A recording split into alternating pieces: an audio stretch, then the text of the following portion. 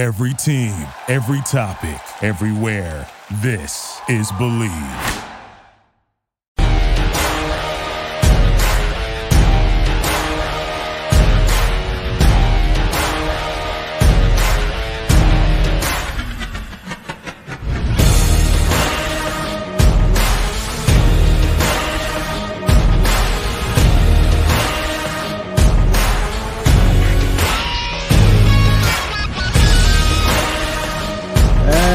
Welcome into the latest edition of the Pump Fake. Jarrett Bailey with you as always, joined by my friend, colleague, mentor, Mike Tanier from The Messenger. Always good to see you. We are not dressed up. That is one thing that I said earlier. We are not dressed up as Batman and Robin. No. I have like the Michael Keaton Flash movie Batman. I can kind of get that look going if I put a little wig on, but that's about as far as it goes. It is good to see you, as always. I do want to start, though. We'll get into the Week 9 slate, but there was a few firings inside the building in Las Vegas as Mark Davis has finally had enough, and he has fired Bill Belichick cosplayer Josh McDaniels as head coach, as well as his offensive coordinator Mike Lombardi and his general manager Dave Ziegler. They are starting anew in Vegas again, and now Mark Davis is paying two head coaches that are no longer under his payroll. Well, they're under his payroll. They're not in the building anymore. Right. And now Antonio Pierce will be interim head coach for the rest of the season. Just a lot of crap hitting the fan in Las Vegas. Oh, and by the way, Aiden O'Connell's the starter going forward. So the Jimmy Garoppolo era in Las Vegas lasted all of, a month and a half, 2 months. So just everything that could have gone wrong in Vegas has gone wrong. They're 3-5, turning to the rookie quarterback. I think Devontae Adams is probably happy about that. But were you surprised that they did it in season? When it happened, and I find out about it at about 6 a.m. East Coast time, because it kind of broke overnight as news. I started thinking about it, and I realized this is a owner angry about how the trade deadline went. He's angry about how Monday night went, because that was just, I don't know what he expected, but that was just a poop show. Yeah. And I can't, and there's news breaking right now. Florio is talking about how teams were inquiring, the Jets were inquiring about Devontae and were rebuffed. And I think another team was inquiring about Devontae and were rebuffed. And I think Mark Davis got wind of this and say, why am I paying an incredible amount of money for a completely disgruntled employee right now, when the Jets would probably, to get him back with Aaron Rodgers, would probably throw something significant at us to get this guy. And I'm out from under his salary. And that, I think, was the catalyst, as well as the last couple of games, which they've been horrible, of him saying, what am I doing with any of these clowns? I think that's fair. And, the lasting image of Jimmy Garoppolo right now in Vegas is him violently overthrowing Devontae Adams on multiple occasions, the last of which there was an Alliance defender within 15 yards of him. Right. So, yeah, you've got this disgruntled, really talented player that you absolutely could have gotten something for. Right. And Ziegler and company just say, nope, not trading him. And Davis has to be wondering, why did we go from Derek Carr to Jimmy Garoppolo? There's still no logic behind that. Like you say, well, we're done with Derek Carr because of his limitations. Okay, then you go get a rookie, or you go all in for Aaron Rodgers or something like that. You don't just say, well, can we get a light beer version of even Derek Carr and pay him a lot of money? Oh, and is he already injured when we sign him? Like this triumvirate of things where you say, well, okay, we bring Garoppolo in. Well, maybe we're getting some professionalism out of the deal. That's what you were getting. That was the professionalism on Monday night. And don't forget, also, Garoppolo was hurt, and we were subjected to Brian Hoyer. Yes. Right. Do you think that was maybe a part of it too, that he started Hoyer over O'Connell when he should have probably started O'Connell rather than throwing, like, we know what Brian Hoyer is. We know he doesn't give us the best chance to win. Why are you putting it? It just felt like Josh McDaniels was trying to turn, and Ziegler were just trying to turn them into, like, Patriots West. Right. Well, the moment Hoyer got signed, I would take these guys into the office and like, well, what's the purpose of this? Garoppolo doesn't need a mentor. Yeah. Garoppolo does not need a mentor. The quarterback room could be Garoppolo, and okay, O'Connell's going to be your rookie, and then someone cheap, free, another youngster, etc. You don't need you want to bring Brian Hoyer in. He's your assistant quarterbacks coach. You don't do this.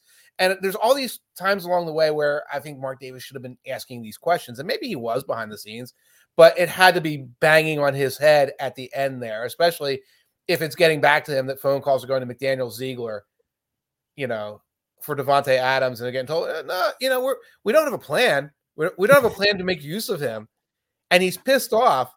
But we don't want to get rid of him either. We're just not going to do it. It's like you picture McDaniels being like that too. Just like, no, just not gonna. Absolutely. It's like what is that show? Is it Parks and Rec, where David Cross is like, it hasn't worked for anybody else, but it could work for us. Like just that entire right. And I think what is really the big overarching thing from this is that the Patriot way doesn't work. It worked in New England, obviously, but when you try to take it elsewhere, it doesn't work. And right now in New England, it's not working anymore either. Right. So, and you bring in, you talk about the signings, you bring in a Hoyer, a Garoppolo. That was the biggest thing, too, because if you move off Derek Carr, fine, whatever. If you feel like you've seen the limit of what Derek Carr can be with the Raiders, then whatever. But if you go from Coors to Coors Light, how much is there really a difference? Right. Like if you're going to go from a Coors, at least go to get a Dos Equis or get a Heineken. Right. Something right. different. Or get the brand new beer from the local brew pub and say, well, this is the rookie beer. Get rookie. Yeah.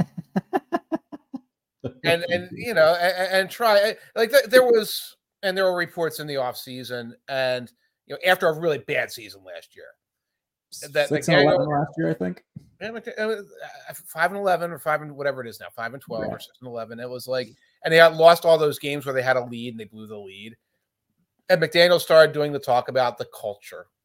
Mm-hmm. We're going to change the culture. And anytime you hear the culture talk, it's a yellow flag. But if you're doing it in your second year, it's a red flag.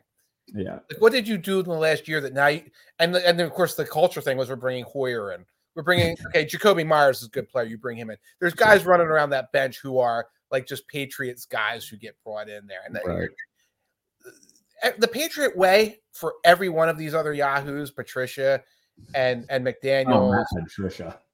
it's always to go grab guys off the Patriots bench and babble about the culture and storm around and, like you said, cosplay Belichick. It's never anything that's tangibly real. This was a problem years ago with the Bill Parcells clones. And not Belichick, obviously, because he's different. Although the first time he was a little bit like this with the Browns, where they think running around and giving tough guy speeches and going my way or the highway and telling guys to run laps, that was Parcells' secret. No, Parcells' secret was that he was a brilliant defensive guy and a talent evaluator and a talent developer, and he had motivational tactics that weren't just yelling.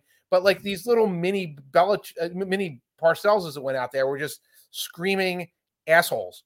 And that's what they thought the secret sauce was. That's what Belichick, you get these secretive, weird martinets who get in there and crappy to the media and are crappy to players and everything. They think that's the way Bill did it. It's like Bill did that because he did all the other things right.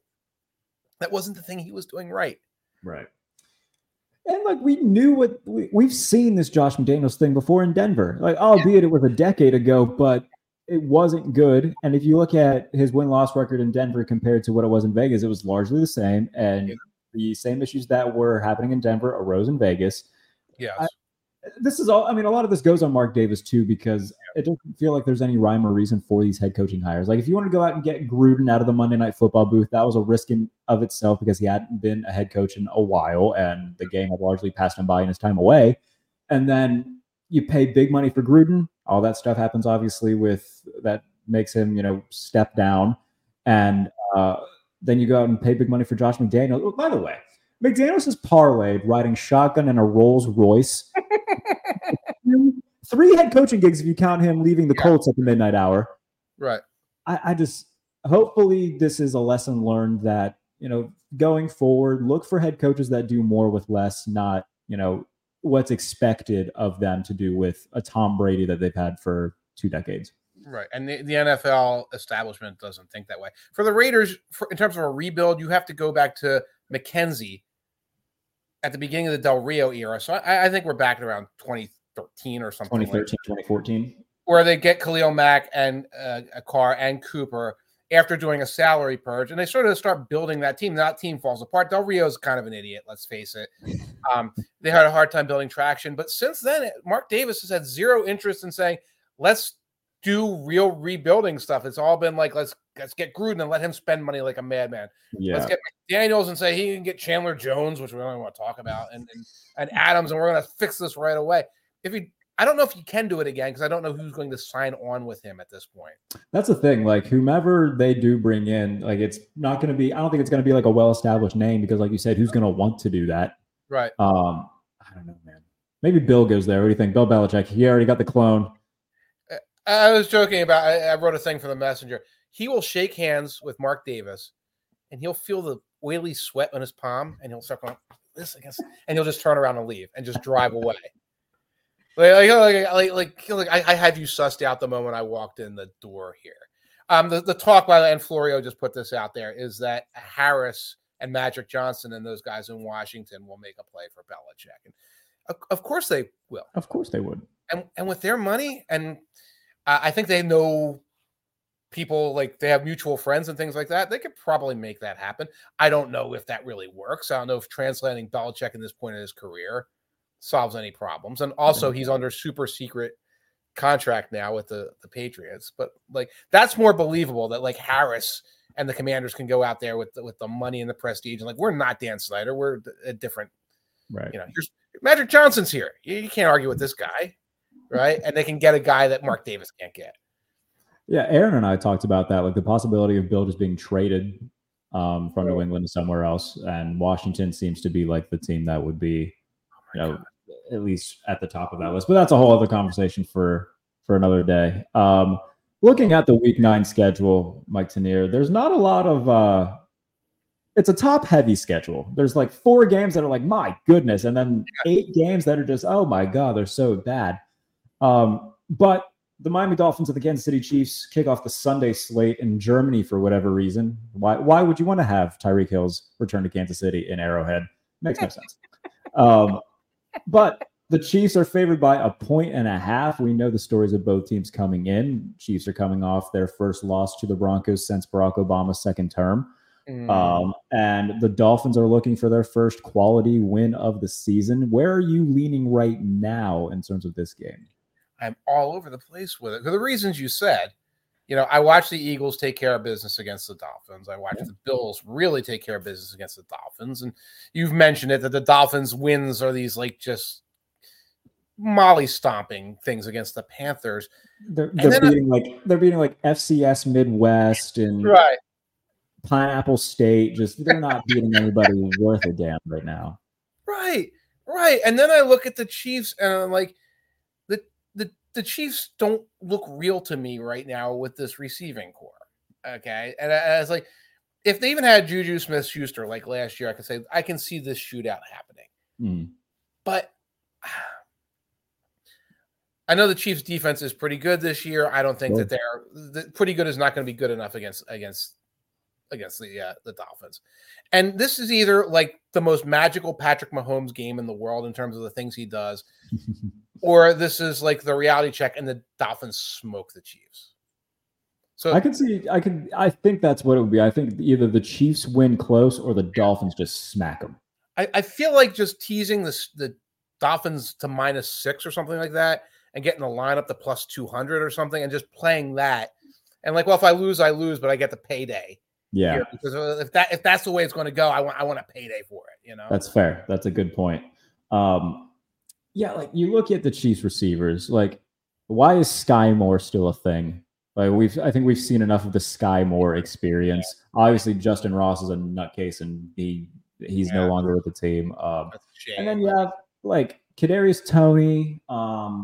Who the hell else is on that? Kadarius and Mecole are the same human. Oh yeah, they did trade for Mecole, I suppose. So right, who went out and muffed the kick because he's Mecole. All right. Like the Jets looked at this guy like, no, what did we do? Yeah, and they had him for 5 years there in Kansas City. They know it's like these are the 2 or 3 routes we can trust him to run, and the end around, and the shovel pass, and the punt return if he fields it. And Kadarius is the same guy, except you can put him in the Wildcat, which Rashee Rice is coming around as somebody who might be helpful. Butrez, Galley, like at receiver. That's your one deep threat every 3 weeks. He was the prime minister. I think I just made a horrible political joke. He was the prime minister of a nation that we probably shouldn't even talk about, if I'm remembering. Marquez Valdez Halfling, ladies and gentlemen. That's who. Oh my goodness.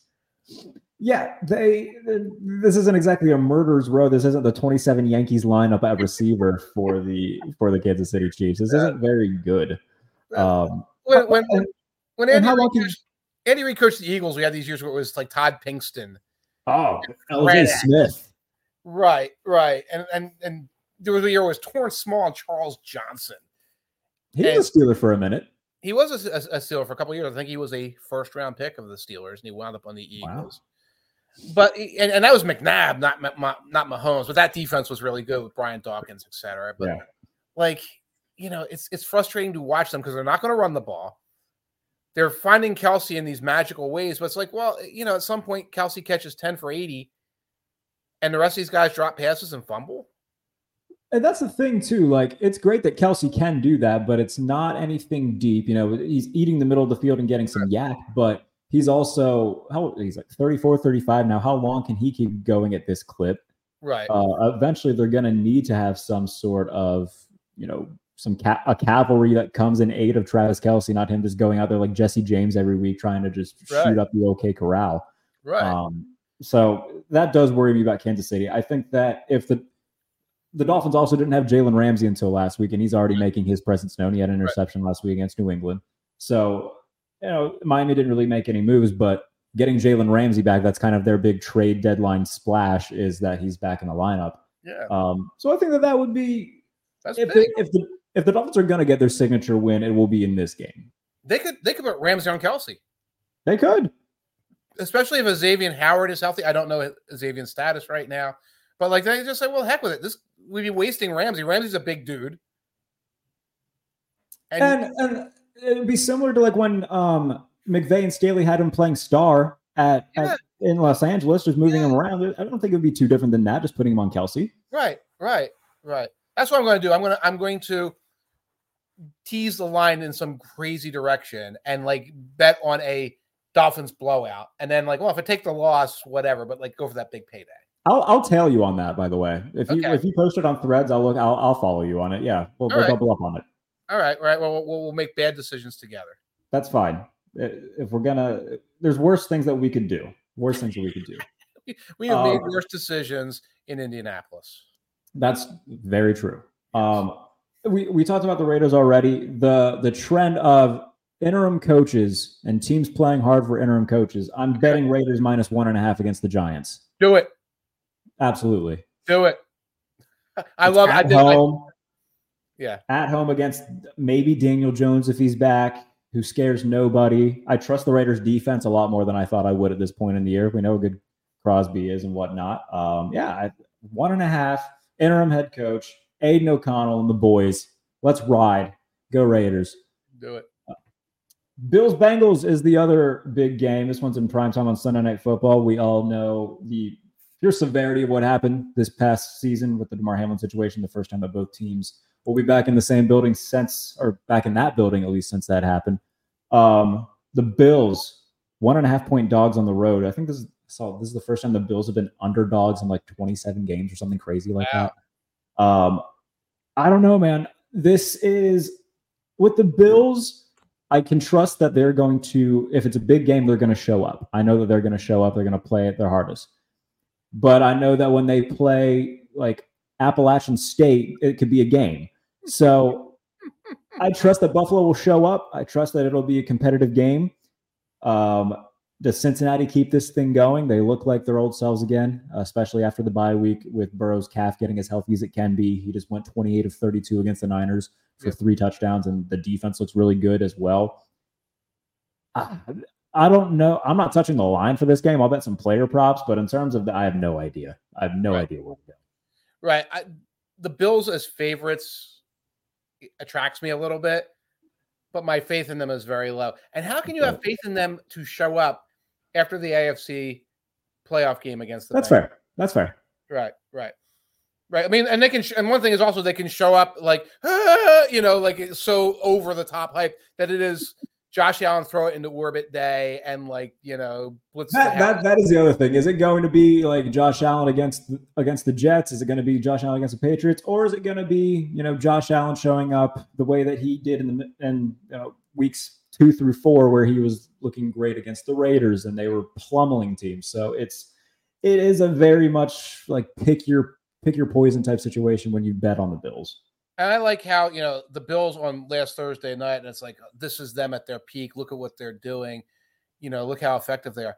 The final score of that game was 24-18. That game had zero reason to be that close. Like the Bills were stomping them for 3 quarters, and then they took the foot off the gas, and then the Buccaneers went on that 37-play, 2-hour drive that ended in a touchdown.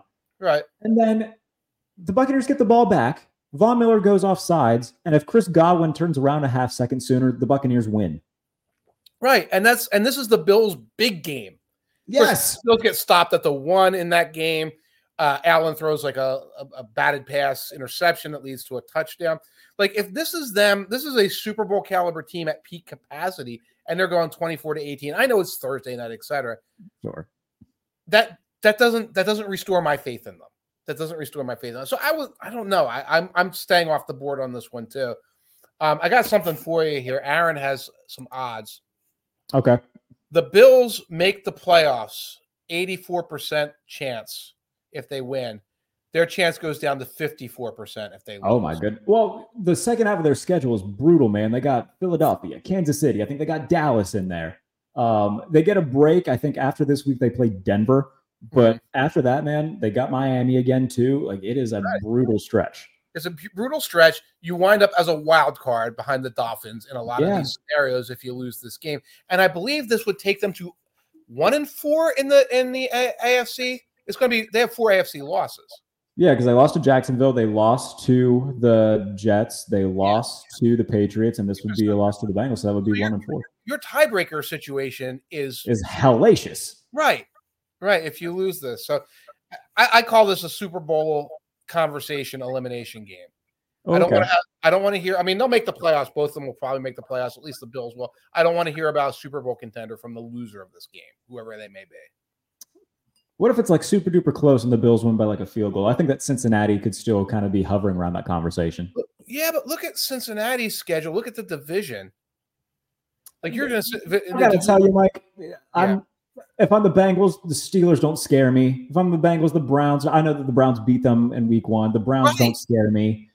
It's not about being scared. It's about already having being behind the tiebreaker 8 ball. But do you trust the Browns to keep rattling up wins with PJ Walker and Creeper whenever he's in the lineup? No, I don't. But you already are 0-2 in division. I can see the Ravens sweeping you. I can see you. That puts you at 0-3. So you go 3-3 in your division. You wind up knotted with the Ravens at the end. You're a wild card right now. You're on road going through the playoffs. It's a real tricky. And they would be with a loss. Let me pull this up so I'm not wrong. They would be 0-4 in the AFC with a loss. So they're going on the road throughout the playoffs, probably with a loss here. So it's not matter how good they are or how bad the Creeper is, or the Canada. Canada and the Creeper sounds like a show on HGTV or something. Oh my god!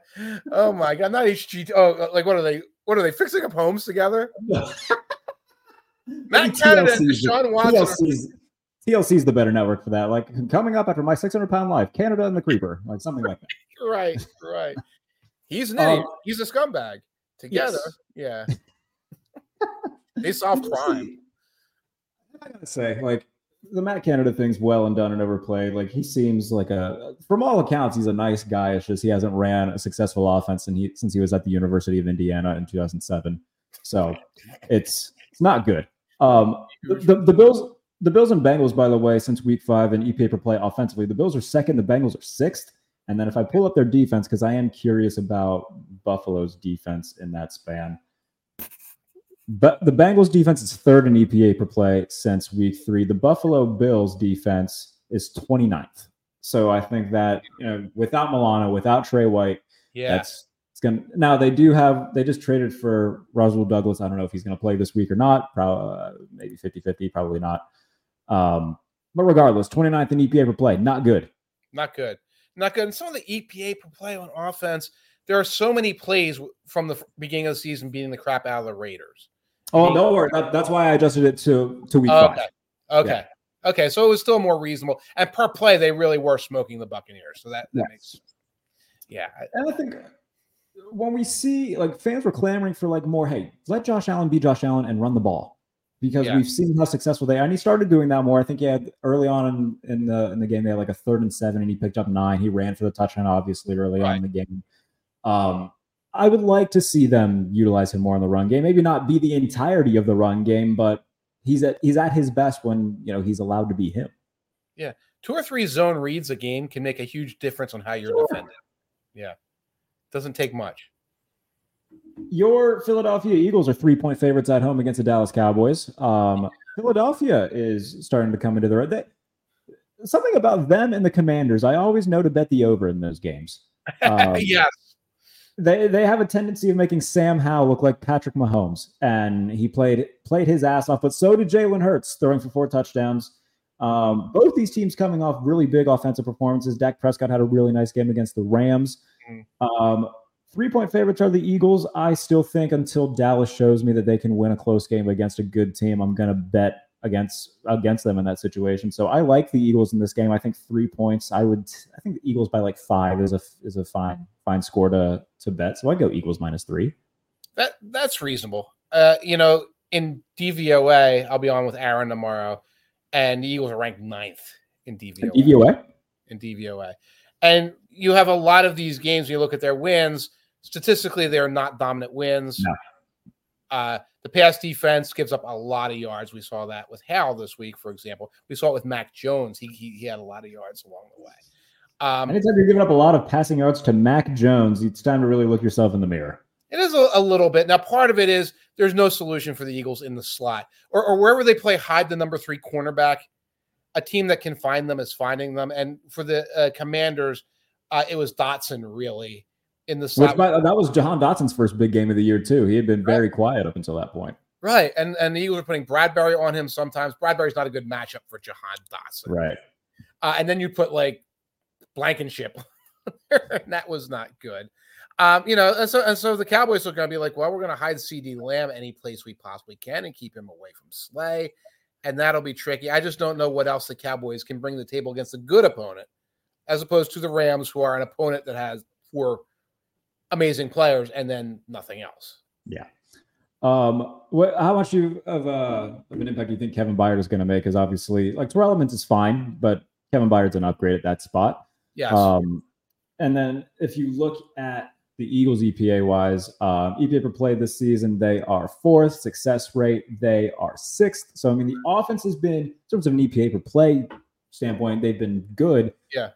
But up until recently, turnover. Until they played the Dolphins, they hadn't looked like the dominant Eagles that we were accustomed to last year. And then I think the drive after the interception late in the game against Tua, where they just drove it down their throats and just ran and then hit the deep bomb to AJ Brown. I think that was when, there's the Eagles. They were still there. It's just now they finally come out. The turnovers are a big deal. And the run it down your throat mentality kind of left, I think, with Steichen a little bit.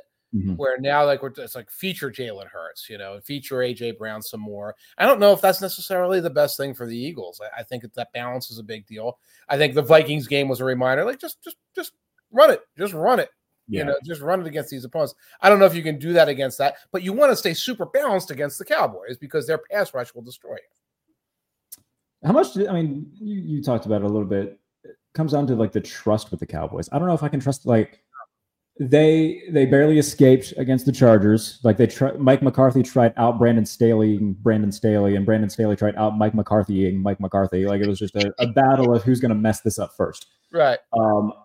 So in Dallas, you look at their numbers; they're pretty close to the Eagles in a lot of offensive categories. The Eagles are 4th in EPA per play. The Cowboys are 6th, and then when you look at success rate, Dallas is 8th. The Eagles are 6th. So they're near each other in offense.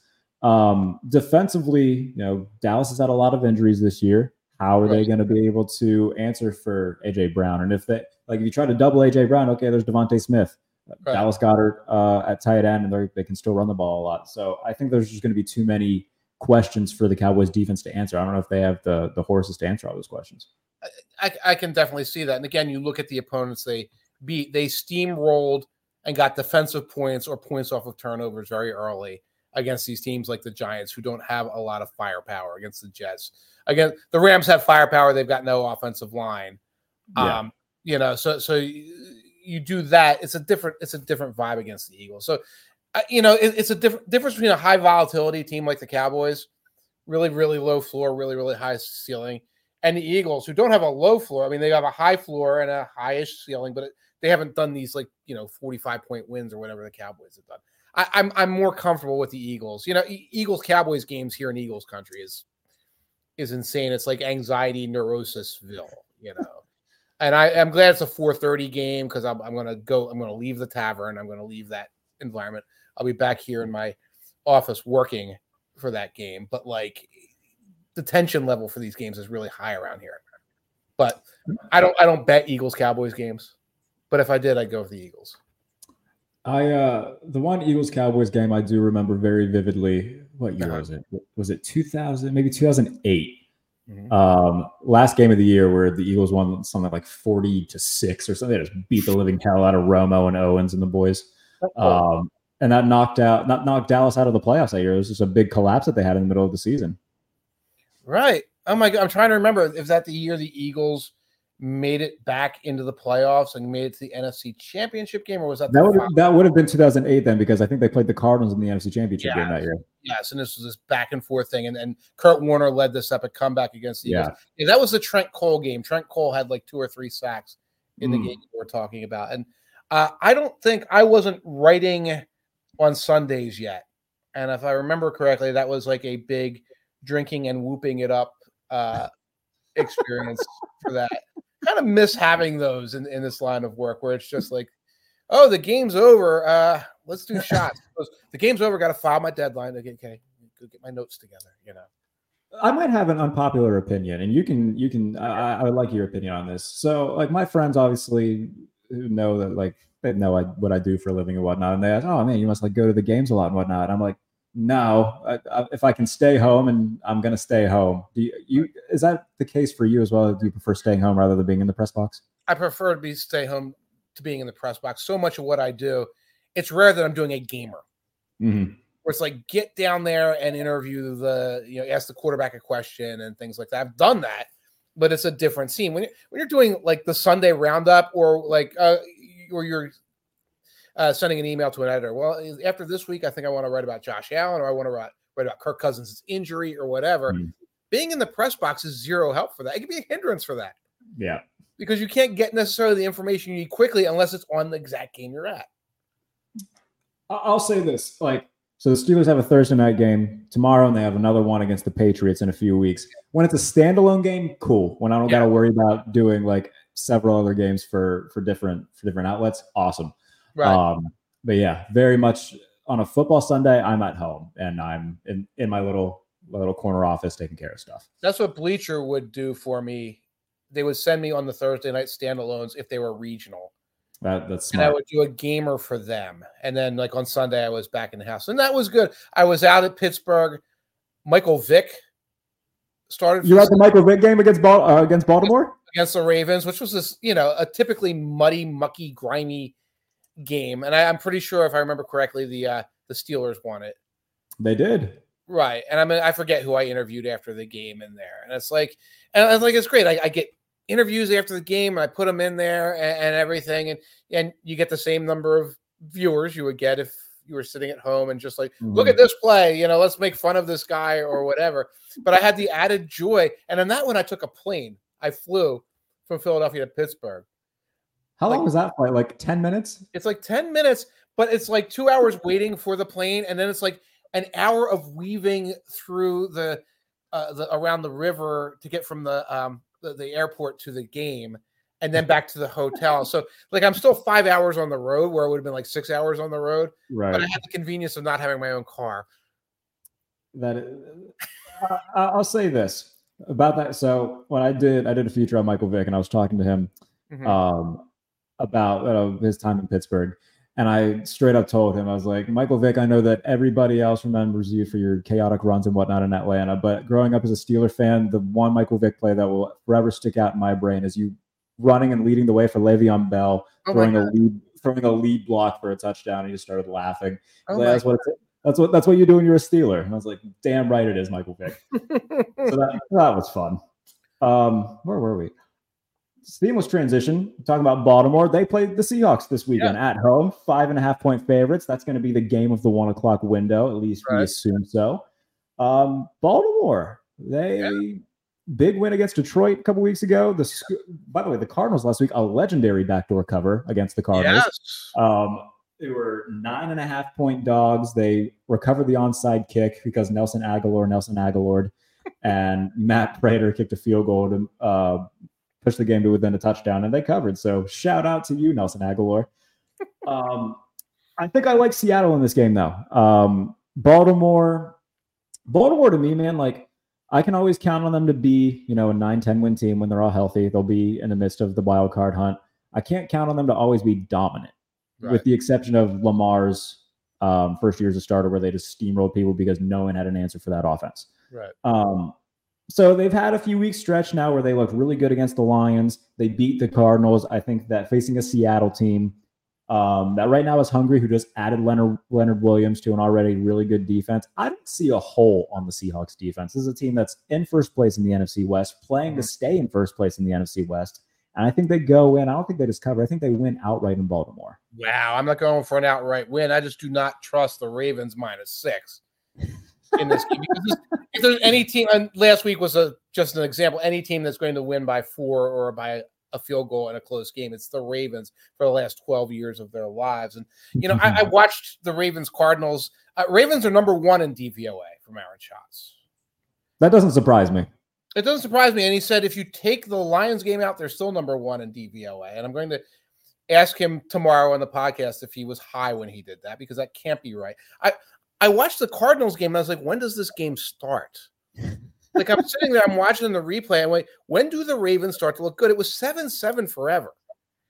And the number of 3-and-outs by the Ravens will stun you. Like, that they're just – it looked like that bad version of the Ravens offense that we sometimes see, where the running game doesn't work. We took away the scramble lanes, and like nobody can get open in the middle of the field for Lamar. And I was do you remember a couple seasons ago on Thursday night, they were playing a really bad Dolphins team, and they did that exact same thing where the Dolphins just said, you're not running on us and you're not doing little swing pass shit, beat us downfield.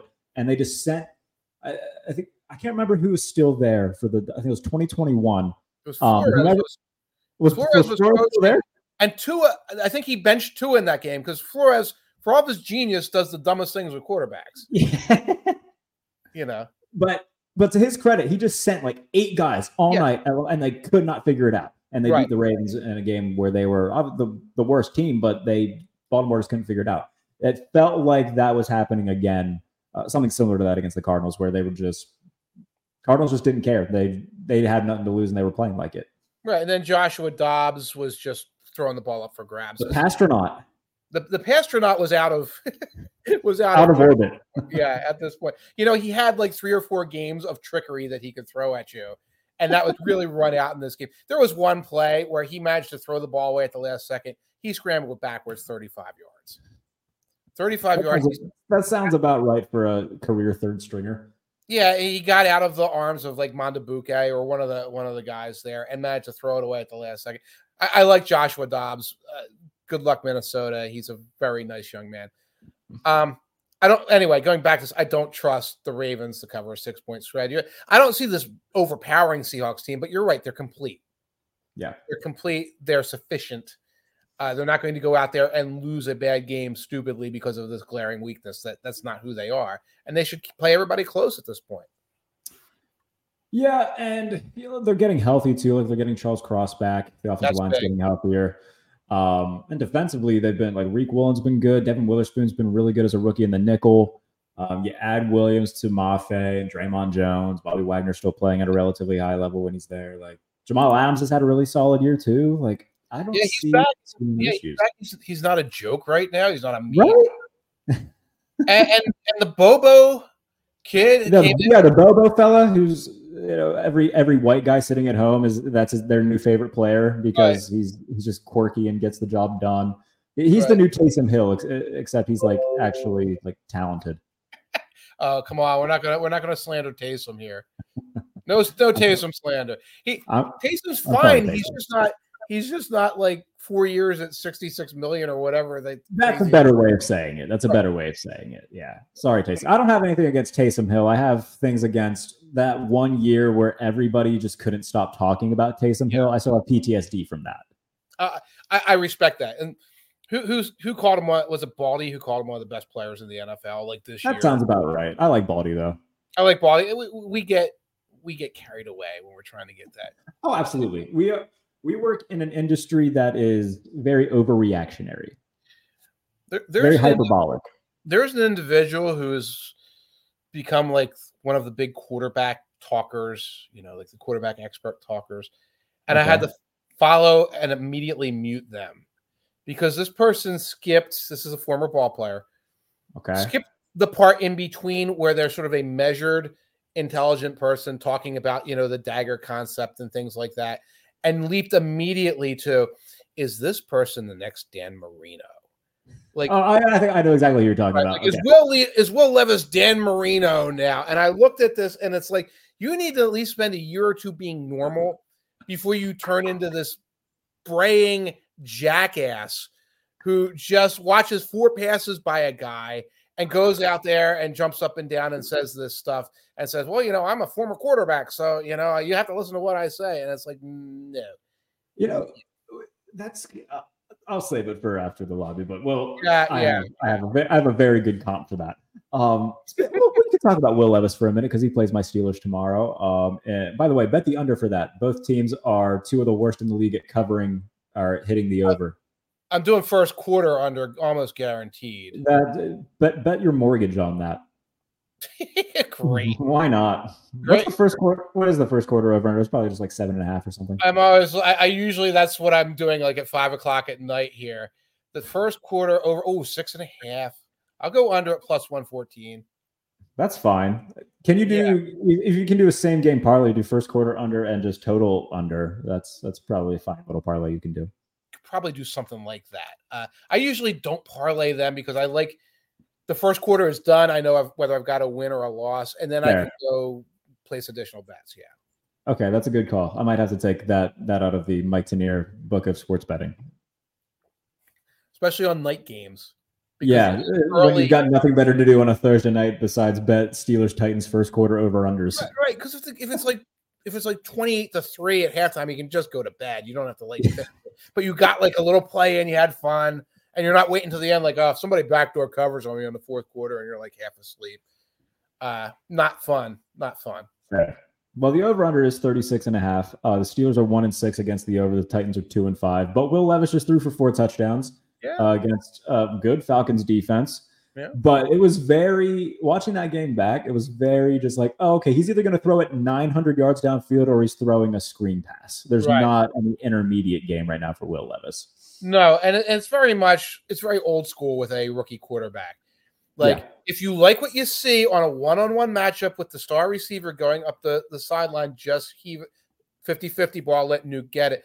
The old Kubiak system would have a lot of that. Like, do a play action, he goes up the sidelines, single coverage throw. If not, there's a fullback over here, right? Get the 2-yard pass. It wasn't exactly like that, but it was like there was a lot of screens to Akanakwo and to the running backs and everything, and then it was bombs to Nuke. And I liked it, especially in contrast to the over-engineered Arthur Smith method of doing everything. Yes, where he's having tight end 3 throw to tight end 2 while tight end 1 blocks. Yes. And it would be sorcery for him to say, why don't you just get the ball to your best player as much as possible? Hand off to Derrick Henry, bomb the Nuke Hopkins, see if that's enough points. And it worked, and it was. Now, who will it be Nuke against Joey Porter Jr. this week? If I had to guess, yeah. He's played that well where he can. It won't be probably for every matchup because he's not gonna follow Nuke, I don't think. But there will be some matchups where it'll be him against Joey Porter Jr. Yeah, which I'm excited to see because Joey Porter Jr.'s play. I mean, as a Steelers fan and as somebody who covers the team, is finally getting the snaps that he deserves and is finally a starter. And he held in matchups against Calvin Ridley, he held him to 2 catches for only 20 yards. So I'm liking what I see from Joey Porter Jr. Good. Well, this will be a tough test for him. And it's a big receiving core because he'll probably be on Treylon for whatever Treylon. I forget that Treylon Burks even still exists, the poor guy. It's a shame. I did like him coming out of college, but you get these slow 40s and they're always speaking to you. They're always telling you something, the slow 40s. Like, well, no, because if you look at his route running and his versatility and his Deebo Samuel like attributes and everything, like, nope, not today, Satan. Nope, he's going to be lumbering on the shallow cross, and that's who he's going to be. I mean, at that point, he should just eat a few biscuits and become a tight end. No, that never works. No?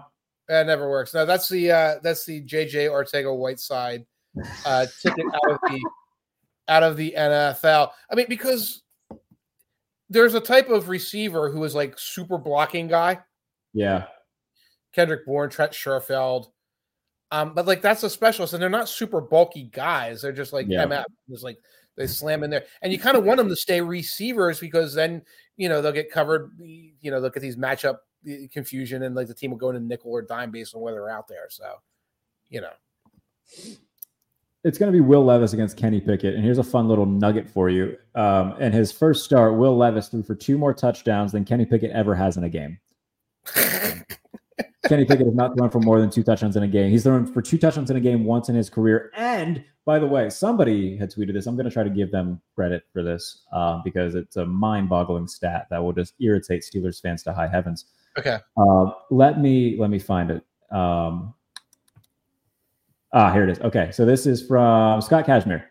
Lowest passing touchdown percentage in NFL history, minimum 500 attempts. Gary Huff is number 1. Kenny Pickett is number 2. He is worse in terms of that than Chris Winkie, Deshaun Kaiser, Ryan Leaf, and Brady Quinn. Those are some names. Wow. Yeah, you broke up a little bit. I did hear Deshaun Kaiser and Chris Winkie, which was sufficient to give me a sense of this. What's the mentality? What's the Steeler fan mentality on Pickett right now? Is he still God's gift to sliced bread, or you and I had this conversation around this time last year, so we might as well give an update on it. So at this point last year, there was and still 2 fan bases within one. It's the Kenny Pickett stands who, it's not Kenny Pickett's fault. Matt Canada stinks. The offensive line stinks. Woe is me, poor Kenny Pickett. And then there's the normal people who are like, okay, well, yeah, Matt Canada's bad and the offensive line still isn't very good, but this quarterback stinks. He's not good. And I hate like saying that, especially in like this line of work and everything. I shouldn't say stinks because Kenny Pickett's a cool dude. He's a nice guy. I'm not trying to bash the human being. He's just not a good NFL quarterback, man. And nothing that I've seen, I haven't seen any sort of progression from year 1 to year 2. And can some of that be attributed to the offense? Yes, of course it can. Can some of it be attributed to the offensive line not being great? Yes, of course it can. But those things aren't mutually exclusive, and he has not looked good. So that's where I'm at. There's still going to be fan bases that are fans within the fan base that are, Kenny's the guy. Look at all the game-winning drives and everything. That's cool, but it would also be awesome if he didn't play really badly for 58 minutes and have to have a game-winning drive. The game-winning drive. So it's like the last, like Zach Wilson has like 3 of them now or 4. He just had one this past Sunday. Right. It's like awful. It's the Tim Tebow statistic. Look at the game-winning drive to win the game 16-13. It's like, what the hell did you do for 3.5 quarters that you had to heroically throw a jump ball to George Pickens or whatever you do in week to week to get these victories? And I don't want to trash Pickett but like at some point you'd see the there in the there. Mm-hmm. Like even if it was there'd be like a 3 touchdown game and a loss. He'd have gotten into a shootout, or you'd see, just a statistically strong game or something where, he's finding these tertiary targets or doing something. And all you see is sort of, it's rarely disastrous. Let's put it that way. But that's a nice way of putting it. Yeah. But it's just, he's there. You don't see these brilliant decisions. You don't see these improvisational great moments. He's just there. Again, anytime you're in a group where you are worse at something than Chris Winkie, Deshaun Kaiser, Ryan Leaf, and Brady Quinn, that's not good. It's not good. Right. That's a bad sign. And with him and Love, who's trending down into the ditch, and Ritter, who's already benched, and Hal. And I hesitate to put Pickett in the same conversation because he was a first-round pick. You don't have a Leach as a first-round pick, though, man. Like it felt like even then when he was taken in the first round, like you probably could have waited. You don't have a starting quarterback just because you say you have a starting quarterback. That's a good way of putting it. Yeah, you can't manufacture a franchise quarterback out of a couple of late season wins and an off season of headlines and messaging. Yes. Which I drank the Kool-Aid. Like I drank the preseason Kool-Aid. I saw, oh my goodness, they're scoring touchdowns on every preseason drive. This is going to be a great year. Yeah. And then the offense was more of the same of what it was last year. Right. They're still running their preseason offense against real defenses. Yeah. That is for definitely the thing with like those other quarterbacks though, like with Hal, I see a lot of like Jameis Winston in him where either he is on or he has two. He's like Patrick Mahomes or like Subway sandwich artist. Like those are Sam Howell's two modes. Right. At least with that, you can at least see, okay, Sam Howell threw for 350 yards and 4 touchdowns. That's pretty cool. Like maybe we have something here. But we haven't seen any of that with Pickett yet. Right. He's just there. Right. Howell is making all kinds of good and terrible things happen. Love does a little of that, where it's mostly terrible. Then you'll see the arm. Do you think they're in like Drake May territory right now, Green Bay? Yeah, I mean, they're going to be looking for a quarterback next year unless there's a sudden turnaround. Mm. And remember, Love is on like a 1-year contract. Yeah, because I mean, he's been there forever. They did a restructure on him, and it's this year, and there's like a second-year option in it, but it's like a team option. Right. So they built this, and people have asked me, why haven't they benched this kid yet? Like, well, first of all, I can't even identify his backup. I'm going to find out who the backup quarterback for the Packers is now because I don't know who it is either. And secondly, if you're on a 1-year contract and it's a rebuilding year and you're still paying Aaron Rodgers $88 gazillion, you might as well keep evaluating and be like, okay, we'll just solve this problem in January. We'll solve it in the draft. All right, so I am looking up who their backup quarterback is because I'm fascinated to see who it could possibly be. Nice. So let's see. Drum roll, please, if this loads any slower. Nice so work. The backup quarterback is. Oh yeah, I knew who this is. Yeah, never mind. Sorry, as a Penn State fan, I know Sean Clifford. Oh yeah. Okay, there you go. I forgot that he won the backup job. Yeah, sorry. Big Red Dog. Who's their third quarterback? It doesn't have who. Do they have one? Do they have? I don't think they have. They don't have one listed on their team site. Oh my goodness! I'm going to go to Our Lads to see. I was like, Our Lads will have it. Right. So yeah, Sean Clifford, 5th round pick, which I thought was a little high. They don't have one listed on Our Lads either. I don't think they have one. Alex McHugh. Sure. Why not? McHugh. I remember Florida International. He was like a big buzzy, like draftniks were like, oh, this guy, he's the top secret guy. And he was like this kind of burly dude at Florida International. It was like, like the Pillsbury throw boy guy. Maybe not. I might be thinking of the wrong guy, but he's been on the Seahawks, Jaguars, Texans, Seahawks again, and now Green Bay practice squads since 2018. So that's your number 3. Good for him. Yeah, that's a fun trivia question. Who led Florida International in passing in 2016? And what is the Florida International? Is it the Panthers? Florida National Panthers? That sounds right. Sounds about right. Right. I'm looking at the rest of the slate here. Mike Tanier. Like I said, it's a low. We're going to get Taylor Heineke against Jaron Hall. We're going to get either Kyler Murray or Clayton Tune against PJ Walker. There's Sam Howell against Mac Jones. Oh, maybe the Bill Belichick Bowl potentially. Maybe he'll be scouting. Maybe Josh Harris and him will have a conversation pregame. That'll be a fun thing to pay attention to. Oh my God. CJ Stroud's playing football Sunday though. I like what I'm seeing from CJ Stroud. I think the Texans are a frisky wild card contender. I like him now better when people aren't talking about him as much than I liked him when people were talking about him. Like he looked rock solid to me against the Panthers in a game where, I mean, he got sacked a few too many times in that game. I think they were stopped at the goal line at some point along the way, etc. But he looked very good managing the game. He was getting the ball to Nico. He was moving it well. And like early in the season, he was like this magic unicorn. Mm-hmm. Like CJ Stroud, is he Joe Burrow, Joe Montana, or Jesus of Nazareth? And now it's died out. It's died out, but that's good because it's like, well, he is a young quarterback. They still really run the ball a lot for him. They do a lot of Tank Dell end arounds and things like that for him to protect him. But he can get the ball down the field. He's making good decisions with it. Yeah, they're losing 16-15 to the Panthers. But I think you're right. You call them a wild card team? I don't think I think that they'll be like the 8-9 team that's contending and going to be in it to like week 16, 17. Yeah, they're the team. Yeah, they can manufacture enough Colts wins and Titans wins. And I think to really do it, they needed that Panthers win. Like they needed that one in there, and then they could have slipped in at like the 9-8 team there. But no, I'm happy the direction they're going in. Very happy indeed. Outside of that, there is no games that are really worth talking about, I don't think. What's the Monday night game this week? Chargers-Jets has the potential to be the stupidest game we've ever seen. I'm so excited for it. Buck and Aikman are going to have just a wild time calling that game. If the Chargers lose that game, they're what, 3-5 then? Yes. If the Jets win, they're 5-3. Apparently, they expect the Shaman to be back under center at some point this season. The Shaman's people keep telling that story because the Shaman really wants that story out there.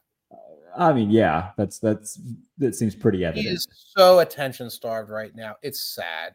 It's pathetic. It's like my dog when I've been working for 2 or 3 hours and comes like and like puts his head on my lap and everything. Like, you need attention so bad, Aaron Rodgers.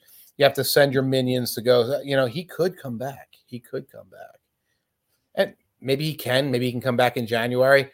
We'll see how the 40-year-old is moving on the recently healed by like whale semen Achilles or whatever he's using, unicorn farts or whatever he's using on his freaking Achilles. You know, we'll see how that goes in January in MetLife Stadium in the cold. We'll see how that works out. Oh, I love it. Very much fun. All right, my friend. Well, hey, what have you got coming on the Messenger this week? So much. I wrote about Josh McDaniels today. I wrote a mailbag. I don't remember what's in it today. I'm previewing some of these games. I also did a Kirk Cousins sort of retrospective earlier in the Messenger. So there's a lot there. Go to the Messenger, folks. It is your source, not just for sports, but for news, politics, business, entertainment, all the things you used to get in a newspaper. Remember newspapers, Jarrett? No. All the things you used to get from a big website, you can get at our big website. Go check it out. It is 100% free. You get on a mailing list. You can get like a daily update, themessenger.com, and you'll find me there. You'll find Ryan Nanny there, Mike Renner there, Gary Gramling there, Kalen Jones there. A lot of good voices, really good NBA and baseball voices too. I just don't know who they are. You talk to people, say, "Oh, you got such and such covering baseball." I'm like, "Yeah," like no idea who they are. God bless them. I'm sure they're amazing. Amazing. I'll tell you one thing about newspapers. So every Sunday morning, because my dad was a Penn State fan. I grew up a Penn State fan, and it was like my first and second grade year when they were pretty solid. My first grade year, they won the Orange Bowl, and so they were really good that year. And every Sunday Sunday paper, the cover would be the Penn State game, and like one side of the paper would be the Penn State helmet and the score, and the other side would be the other team's helmet and the score. I had a collection of those forever. I don't know what I did with them, but yeah, that's my recollection of newspapers. I don't recall ever like reading too much from like an actual one. Was it the Pittsburgh Post-Gazette or was it like the Altoona Route? It would have been. So I didn't live in Pittsburgh at the time. It was in central Pennsylvania. It was in York County, Pennsylvania. Okay. So what the hell would that have been? I don't know. I'll have to look because that's going to be somewhere. Paper. Maybe something Courier. Maybe does that sound about right? That's it. I know there is a Carrier and Times somewhere out there, and nowadays it's probably like westernpod.com, and it's like right. But what you're talking about was what kept the newspapers alive for many, many years, is that like no one cared anymore about anything else, but they wanted that sports section with those, that photography and their favorite columnist and the box score and everything like that, and the lines. The lines were a big deal, and people would keep it for that. Now they only keep them for like high school sports. That was another big thing, was high school sports. But okay, so answer me this, Mike Tanier, because I've been thinking about this. Yeah. How did people, you talk about the lines in newspapers back in, the 2000s and whatnot. How did people bet before sports betting was legal? There's this guy called a bookie. And I had friends who did it, and I had friends who had friends who did it. And when I was really young, I had friends whose uncles or elder brothers did it. And you got to know somebody, and you got a phone number, and you placed a bet, or you told the guy next to you at the bar, and he placed the bet for you. That's how it was done. And it's how it's still done, because a lot of people will not bet with the with DraftKings, FanDuel, etc., because there's a tax trail, and there's also a potential spouse trail if you're spending a lot of money. Again, so I know people who are in that business, who are still in that business, because their regular customers are more comfortable going to them than, which I find crazy, by the way. It's like 100%. Anyway. I don't have to care. I don't care if there's a paper trail that I'm placing $10 bets, whatever. But that's how it was done. I knew a guy, and it would be like, oh, we got to take a ride. And he had a little pile of money that was the collection from his 20 or 30 clients. Mm-hmm. It was like, $600-700. Go to South Philly, go to a bar, this mysteriously empty bar, like something out of the old Rocky movie. And, the guy would be there. There's like 2 taps. So this bar is obviously a front. 2 taps and like 2 bottles of Jack in the back. And you sit down and they pour you a beer or whatever. They might have like a thing of meatballs so they can say they serve food too. And you wait, and the guy goes in the back room to pay the major bookie, the next person up the scale, gets his little cut of the vig, comes out, you drink a beer, you go home. And that was like bi-weekly ritual to keep the money flowing. I often romanticize being in that type of situation, like being like a mafia, because I'm not Italian, so I couldn't be like a made man, but I could be like like the Irishman. I could be that. Yeah, you're not a made man taking book at like a South Jersey bar. You're somebody's nephew, honestly, and it's like you're okay with numbers. And one of the things is, it's like these guys come to you, you have to cover them. Like we're not. Yeah, that would be hard. Yeah, we're not going to send Rocky Balboa in to cover you if you take $1,000 bet from an idiot. Like, you have to figure this out on your own. So a lot of the times it's like, how much you place? I'm placing $100 bet. Well, that's your max, because I'm covering you right now. And it's like, I'll have to cover your $100, and I'll have to come after you. Yeah. But when I was a teenager, we had guys, and like the Rocky Balboa enforcer would call the dad.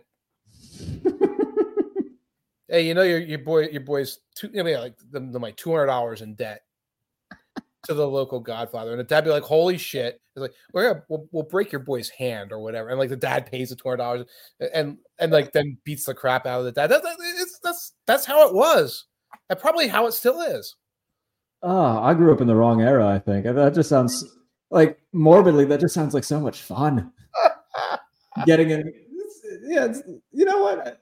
I think that a little bit of danger raises the adrenaline. Like, what's the danger? What's the danger in throwing $10 on a bet on FanDuel? Nothing. If I throw $20 on somebody's nephew's uncle, whatever the hell, and I get my hand broken, yeah, that's a story.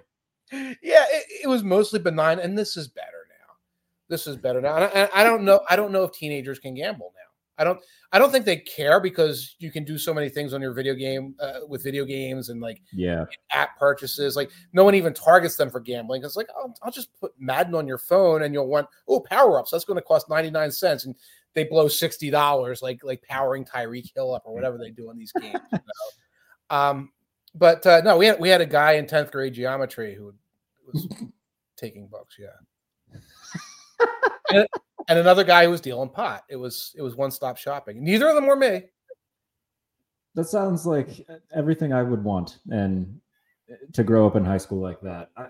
Like, don't get me wrong, the technology and everything of today is great, and I don't know how I would have a career if not for like social media and stuff, because I genuinely don't know how it was done. But oh yeah, I could try it for a week. you try out living in like the 80s for a week. I think that would be fun if I could have like a time machine just to go back and see what it was like. Yeah, I don't want to relive it. I think I enjoyed it in the time, but like it was only 40 years ago, but it was weird. And you're right, in a world with no social media. When I was first running fantasy football teams, I had to get the USA Today to get the box scores, and had to like hand do the box scores or do the box scores on Lotus on my little computer. Goodness. And I would leave stuff on the answering machine. I would leave the results on the answering machine. There was no internet. Forget having a thing where it's like, well, we just go through a fantasy service and CBS or ESPN runs it. Like everything was run by hand, and I'd do it, and I'd get the phone call, say, Mike, you better go back and check. I don't think you got Drew Bledsoe's yardage total right. And I go, oh, you're right. I have to go fix it and things like that. It was a different world. This was 92, 93 we're talking about. So, yeah. That's crazy. Yeah, that's one thing I'll never understand. Alas, I'm but a wee lad who didn't grow up in that era. The 80s were fucked. Yeah. Have you seen Ferris Bueller's Day Off? I've seen it. You know what? I gotta tell you, Mike, I don't like it. Right. My kid will rant about what don't you like about it? I think that it's just very quirky, I think is the best way of putting it. Like everybody that I know that likes it talks about it as like this incredible, like coming of age for its time. And I watched, I was like, this isn't good. Like, it's not horrible. Like, I've definitely seen worse movies, but there's nothing special about it. You don't look and say Ferris is a sociopathic douchebag who is absolutely abusing Cameron this entire movie. Now that you mention it, and yeah, maybe. Right. Cameron, who is dealing with a lot of anxiety issues and things like that, is being dragged along on an adventure that he has no interest in being a part of, and is being browbeaten by his buddy, who also treats like his parents like crap, his little sister like crap. Yeah, he's just like a prick. Yeah, he's just a prick. And I watched this movie when I was 16, like, this is so cool, man. This speaks to me. And like you know, I look, and part of it was I was a teacher, you know, and I'm looking at like this little a-hole, just show the school you're in. The school you're in is a utopia. You know, it's like this wonderful suburban school in the Chicago suburbs. It's super safe. You're surrounded by all these other wonderful, beautiful children and things like that. Just show up and do your thing and go home. Not like fake sick days when you're like 17 years of age. You know, the much better, like quote unquote coming of age movie is Dazed and Confused. That movie I love. Much better, that's a good movie. But that's a 90s movie talking about the 70s. So it's like it was made in the 90s? That's a 90s movie. That's like 93. Okay. Yeah. When did Ferris Bueller's Day Off come out? 87, 88. That's Matthew Broderick, right? That's Matthew Broderick, Jennifer Grey, Ben Stein in a cameo. Jeffrey Jones as the principal, does great work there. There's a string of them. Have you ever seen Revenge of the Nerds? I have not seen Revenge of the Nerds. It's stunningly, everybody deserves to be canceled and condemned, whoever made it. And I watched it 20 times when I was a kid. It's full. The 80s are messed up. You've seen The Breakfast Club, right? I've seen The Breakfast Club. Right. So this is I feel like a lot of things back then could be in that category of like, oh yeah, we couldn't make this today, but like watching it back, we can goofy. Right. Well, oh no, if you watch Revenge of the Nerds, you'd be stunned. The Breakfast Club, you could remake it, but again, it's like these very privileged kids. Mm-hmm. Like all of our problems in this cross section of America it's 4 white kids and Emilio Estevez as your closest thing to an ethnic kid in the group. The homely girl is Ali Sheedy, you know, who is like would be like the knockout homecoming queen any place on earth. Right. And anyway, you've got me on this. The 80s were messed up, and we didn't have smartphones, and we did not have the internet. Sort of. There was cocaine. We had a lot of cocaine. And my father grew up in he was in his 20s, like late teens, early 20s throughout the 80s. He was born in 66. Mm-hmm. So, Okay. Yeah. Right, a little older than me. So, like, you get this full experience. Some of the music was good. A lot of the TV was good. But, like, the value systems were really, really, really good. Yeah. Really different. As a U.S. history nerd, I took a few history classes as electives in college, and I had a U.S. history since 1920s class. So we got to the 80s. I was like, this Reagan guy is kind of a dick. Yes, and I don't want to get political on this show, but sure. like the permeation of the culture of this sort of like monoculture, like this is the way things are, and like the pursuit of wealth and the pursuit of like fitting in and an acceptable central like goal for society. There, obviously, you don't want to be gay in that era. Right. You don't want to be any minority in the era. And when you watch the movies from the 80s, there's usually, you're not doing black jokes at this point in the 80s, but every other ethnicity is on the table to mess around with. So you can kind of see what's going on right underneath the surface. And this is all being played for laughs, or this is just the way it is, you know? And yeah, it was a weird time. It was a weird time. That was a fun little 80s tangent that we went down. I enjoyed that. God, we should really end this podcast before I start going off. Yeah, I suppose so. Check out my power rankings on USA Today. I compared Jimmy Garoppolo to Sanjaya Malakar from the 2006 season of American Idol. So go and read that if you'd like. If not tomorrow, I'm at least writing it up, so it'll come out either Thursday or Friday. The 2023 All Disappointment team. Nice. People who have just completely underwhelmed. So that'll be out later on. What's that? Give me a sample. Who's in it? The quarterback. I'll give you two guesses on who the quarterback is. Oh my goodness, Daniel Jones. There you go. Ding ding. Yeah. Daniel Jones is the quarterback of the team. So there's a little bit of a sneak peek of the all disappointment team. So offense, defense, who's kind of disappointed this year. And then next week maybe I'll do an all like surprise team of who's exceeded expectations to be, more of a positive person in my job. But then behind the steel curtain, all the Steelers stuff throughout the week. And then come back here for more pump fake stuff every Tuesday, the recap show, Wednesdays, the Q&A shows, and then the preview shows as well. So come back here for more. Mike Tanier, I always enjoy talking to you, my friend. I was dressed as you today since, Peter King and David Cantor both asked if we were father and son. It would have been funny. Unbelievable.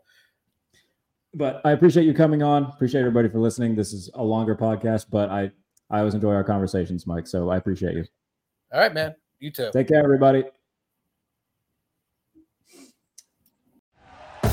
Thank you for listening to Believe. You can show support to your host by subscribing to the show and giving us a 5-star rating on your preferred platform. Check us out at Believe.com and search for BLEAV on YouTube.